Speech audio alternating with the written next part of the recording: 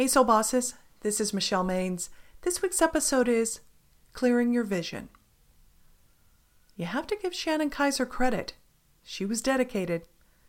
She applied the know-how of her corporate advertising career and it kickstarted her business as a coach, author, and speaker. It worked until her health started to suffer.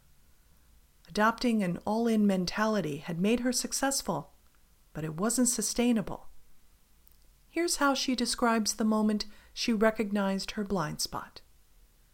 The first 3 years of my business were the hardest, not because they were particularly hard, but because I made them hard, with my expectations and attachments to how things should look. I was always trying to get to the next level, the bigger book deal, more followers and subscribers, more clients and more sales, believing success was tied to these. I had something to prove, until I realized I didn't. Something shifted, a radical breakthrough that changed everything for me. Instead of looking outside of myself, I shifted inward. I thought, if I want my business to work, I have to make sure I am working. I put myself on a self-love practice, dedicating myself to healing and health. As entrepreneurs, we are our business. We put our heart and soul into our work.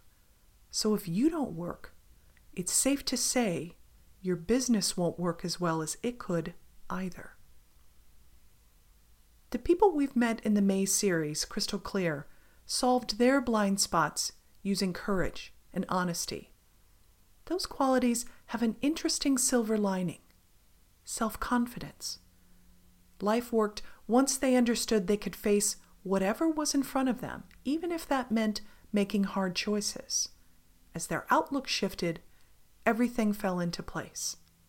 For example, Make It Stick showed the power of making the choice you know you need to make, making it early, and making it stick. Making smart choices isn't about a false sense of certainty. It's about believing in your decision-making process so you can stand firm when doubts arise. Catch Yourself told the story of a Sydney man whose denial about a bleeding ulcer almost cost him his life. Now he's determined to catch himself before he becomes defensive. Blind spots take on a whole new meaning when we see and accept them as the most tender, vulnerable parts of ourselves. Jamie Seaton developed the courage to tell herself the truth about her post-divorce finances in The Story You Tell the World. Cultivating self-reliance has made a huge difference for Jamie and her children. Through thick or thin, they're in it together. The Only Question That Matters described how blind spots instantly form when we're frustrated or impatient. That is the moment to exercise poise and ask yourself, how can I communicate so I am understood? Right now, you might feel the way Shannon Kaiser used to feel, striving, naive, and wondering if you might be a failure. But your external life won't work unless you boldly face those internal doubts. Commit to flicking them away like specks of dirt. They're just small irritants getting in your line of sight. That's how you get crystal clear. I'll see you next week.